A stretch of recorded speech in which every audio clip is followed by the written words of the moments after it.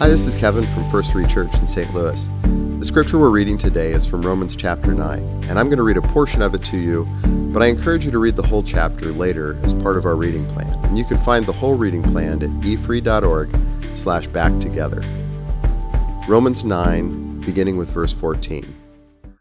Paul says, "Are we saying then that God was unfair? Of course not.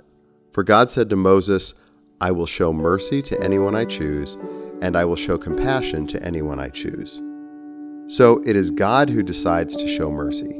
We can neither choose it nor work for it. For the scriptures say that God told Pharaoh, 'I have appointed you for the very purpose of displaying my power in you and to spread my fame throughout the earth.' So you see, God chooses to show mercy to some, and he chooses to harden the hearts of others so they refuse to listen. Well then, you might say, why does God blame people for not responding? Haven't they simply done what he makes them do? No, don't say that. Who are you, a mere human being, to argue with God?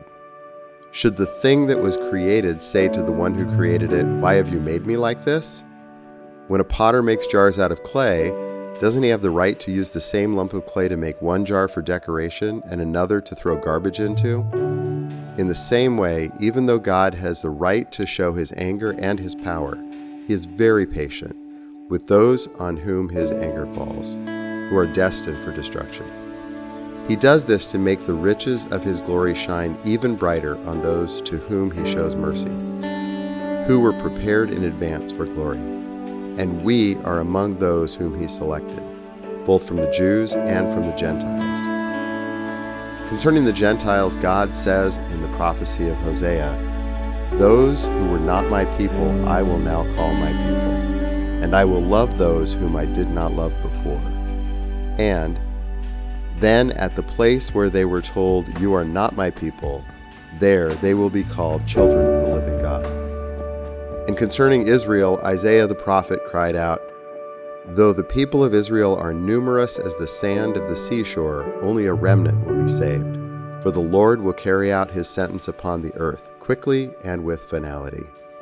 And Isaiah said the same thing in another place, "If the Lord of heaven's armies had not spared a few of our children, we would be wiped out like Sodom and destroyed like Gomorrah."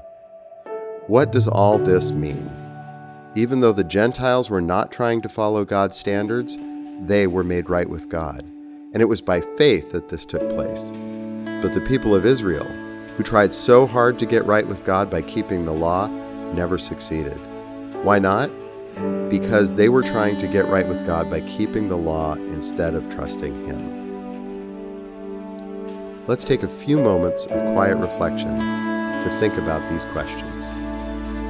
In the passage, Paul asks, what does this all mean? What does it mean to you that God has chosen to show his mercy and grace to the whole world?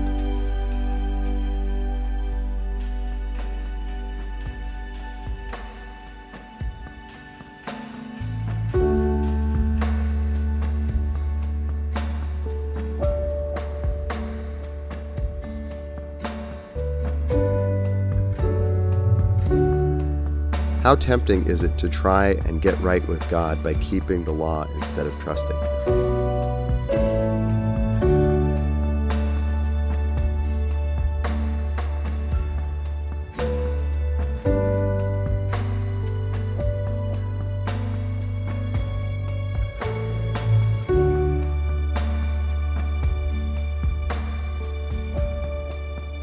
As we close, let us thank God together for his mercy and his grace.